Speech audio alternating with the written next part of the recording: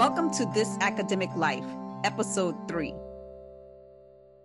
In Episode 2, we talked about how the junior faculty has been hit the hardest by the pandemic. This episode is solely focused on junior faculty. The early years of a faculty position can be an exciting but challenging experience. College and university faculty members are expected to spend time on research, teaching, and service as part of their academic job. For instance, a tenure track appointment carries a probationary period leading to tenure. In those periods, regular tenure track faculty are typically appointed or reappointed for 1, 2, or 3 academic years. So in this episode, early career simply means junior faculty who are in the first 3 years of their tenure track position. As a junior faculty, we hear tips such as know yourself, know what's expected of you and deliver it, understand who and how the decisions are made, and simply know the system and pursue funding for your research, establish research collaborations, and develop yourself as a teacher. But don't we all know them?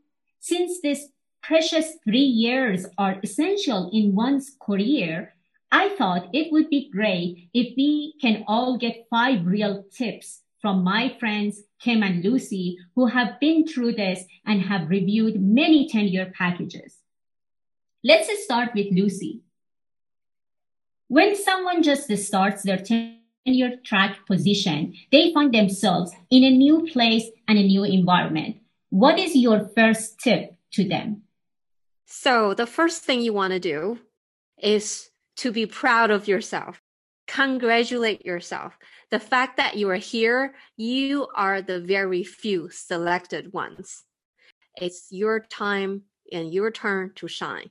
So my first advice as you're starting up is to build up a support system.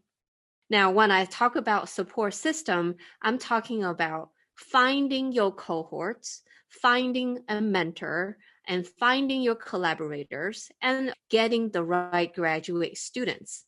So I remember when Kim and I joined RPI, we were in the same orientation, and many of us, we met there and we end up being great friends.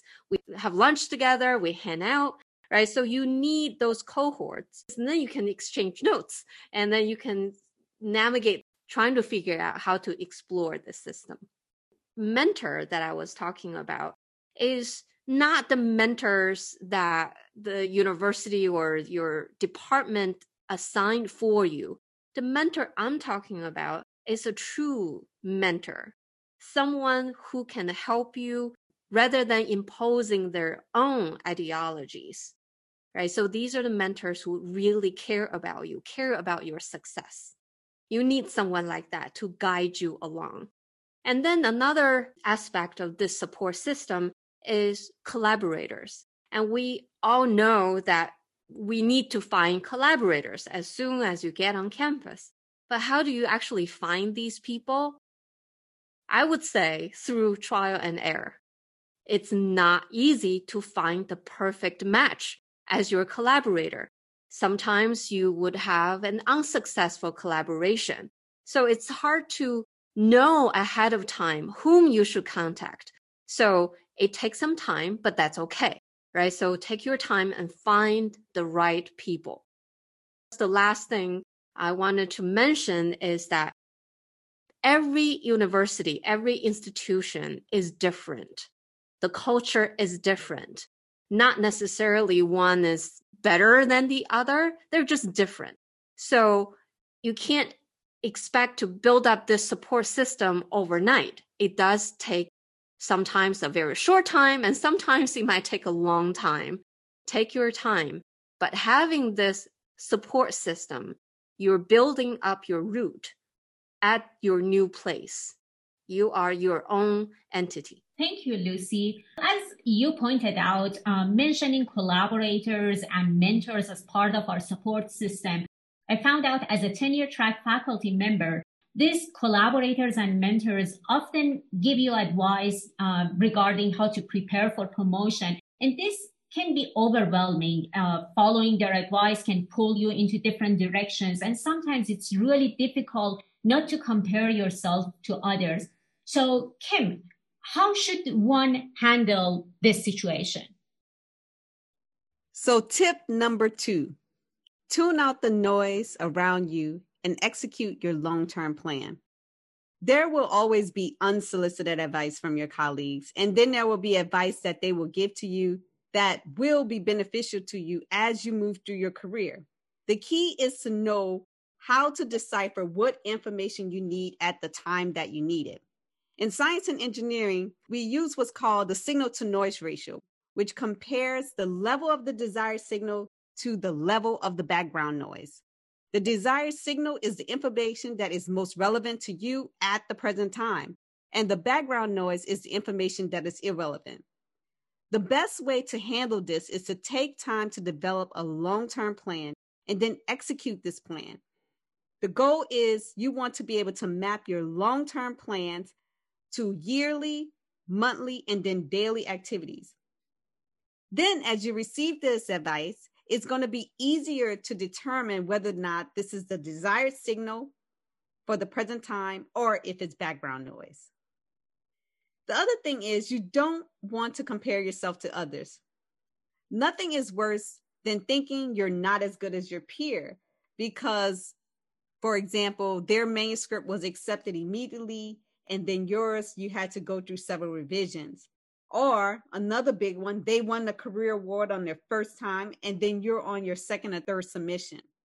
Perpetual competition is very stressful, and I advise anyone to tune it out. Great tip, Kim. Well, many early careers are concerned about not having enough time to do everything that's expected from them. Lucy, what is your main tip in surviving such a fast-paced environment? Tip number 3, put self-care on your calendar. I can't emphasize this enough. When I talk about self-care, I'm talking about physically, mentally, and emotionally. We are in this high-stress job. We're probably working over 60 hours a week at the least. Or we're expected to carry out this world-leading research and teach to the highest standard, and we're getting evaluated on both at any given time. So this is very stressful. And on top of that, we're just like students. We have deadlines too. We have deadlines in preparing lecture, preparing homework, preparing exams. We have deadlines for proposals, and we can't call in sick. We do not have backups. So these deadlines can also cause the extra stress. Now, how do we deal with it? You need to take care of your body. Go take a walk, do exercises, yoga, meditation, go get a massage, whatever that is that you do, take care of your body. I learned it the hard way. When my kids were little, things were getting so out of hands. It was such a stressful period of time in my life, along with many things that were happening in the family. And I was diagnosed with this debilitating disease called Meniere's disease, which is an inner ear disorder where I would lose my balance all of a sudden. And in the meantime, I lost my hearing in my right ear, and I have this tinnitus. And I wish now I could go back and just take care of myself instead of thinking that I have to do everything all at the same time. And now I have learned it the hard way. I know that exercises is a really great stress reducing mechanism. I put it on my calendar. I put an alarm on my phone to remind me that I need to move. I need to do the exercises that I need. So the other thing is that you have to recognize the stress. Otherwise, you don't know how to deal with it. So oftentimes, you got to take a pause and find a place to vent your frustrations and find ways to rejuvenate. you can always do more work, but more work is not the same as better work. So you have to find a system that works for you that you can sustain in the long run and avoid any potential burnout. Just to bring up another point to support Lucy's tip about self-care. If we are to survive this academic life, then our mental health must also be a priority. Sometimes it may be helpful to find a life coach or a therapist or a counselor to talk through your challenges. Most of us know that scientists and engineers are not the group of people who are known to share or express themselves when it comes to their emotional well-being. However, we express to students all the time about opportunities to utilize counseling services on campus. What we may fail to recognize is that we may need these very similar services. Thank you both. You both brought up very good points. Kim, along the mental health that you pointed out, at some point you become so focused on obtaining tenure as an early career faculty, then you sometimes find yourself lost in life when you are not working towards obtaining that goal. So do you have any tip to prevent early careers from getting themselves into that position? So tip number 4, stay grounded and connected to other priorities outside of the academy. For me, I went back to something that was first introduced to me by my mother. She signed me up to be a candy striper one summer at a nearby hospital in New Orleans. I was selected to work in the neonatal unit. At the time, I was thinking I was going to become a pediatrician. During that time, I had the responsibility to care for babies, rocking them to sleep and nurturing them while they await their time to go home. It was a very rewarding experience, and I'll never forget that responsibility that was given to me. So when I was on a tenure track, I volunteered at a nearby store that provided clothes to those in need. For example, the store provided clothes to families whose belongings were lost in a house fire or some similar situation, or close to families that were displaced due to abuse or other family trauma. The people that I met and the stories that were shared with me by those families made me realize that obtaining tenure was not comparable to the concerns of those families who were less fortunate. So when I would return home after volunteering, I had a new perspective when I worked on my proposals or my lecture notes. I didn't have that attitude of if I didn't get tenure, then my life was over. I realized that there were so many other ways that I could contribute to the society that was independent of tenure. And so volunteering was something that I often go back to even now as a full professor and as an associate dean of the college. May I just add, I remember when Kim was volunteer at that store, I visited her and I was just so touched. It really changed my perspective as well. Just watching it, looking at other people's life and realizing how fortunate we are. And at that point, you realize all of this are just so tiny. All these tenure goals and everything, it's not even relevant comparing to the rest of the world. That's very true. Thank you both for sharing 4 wonderful tips. Lucy, any last tip for our early careers to make the first few years of this stressful academic life to get through easier? Well, tip number 5, find joy in the process. So one way to really look at this is to take all the challenges as opportunities for learning and growth. We know that we are here because we chose it. No one put anything to force us to make this choice. We're doing it because we want to be here.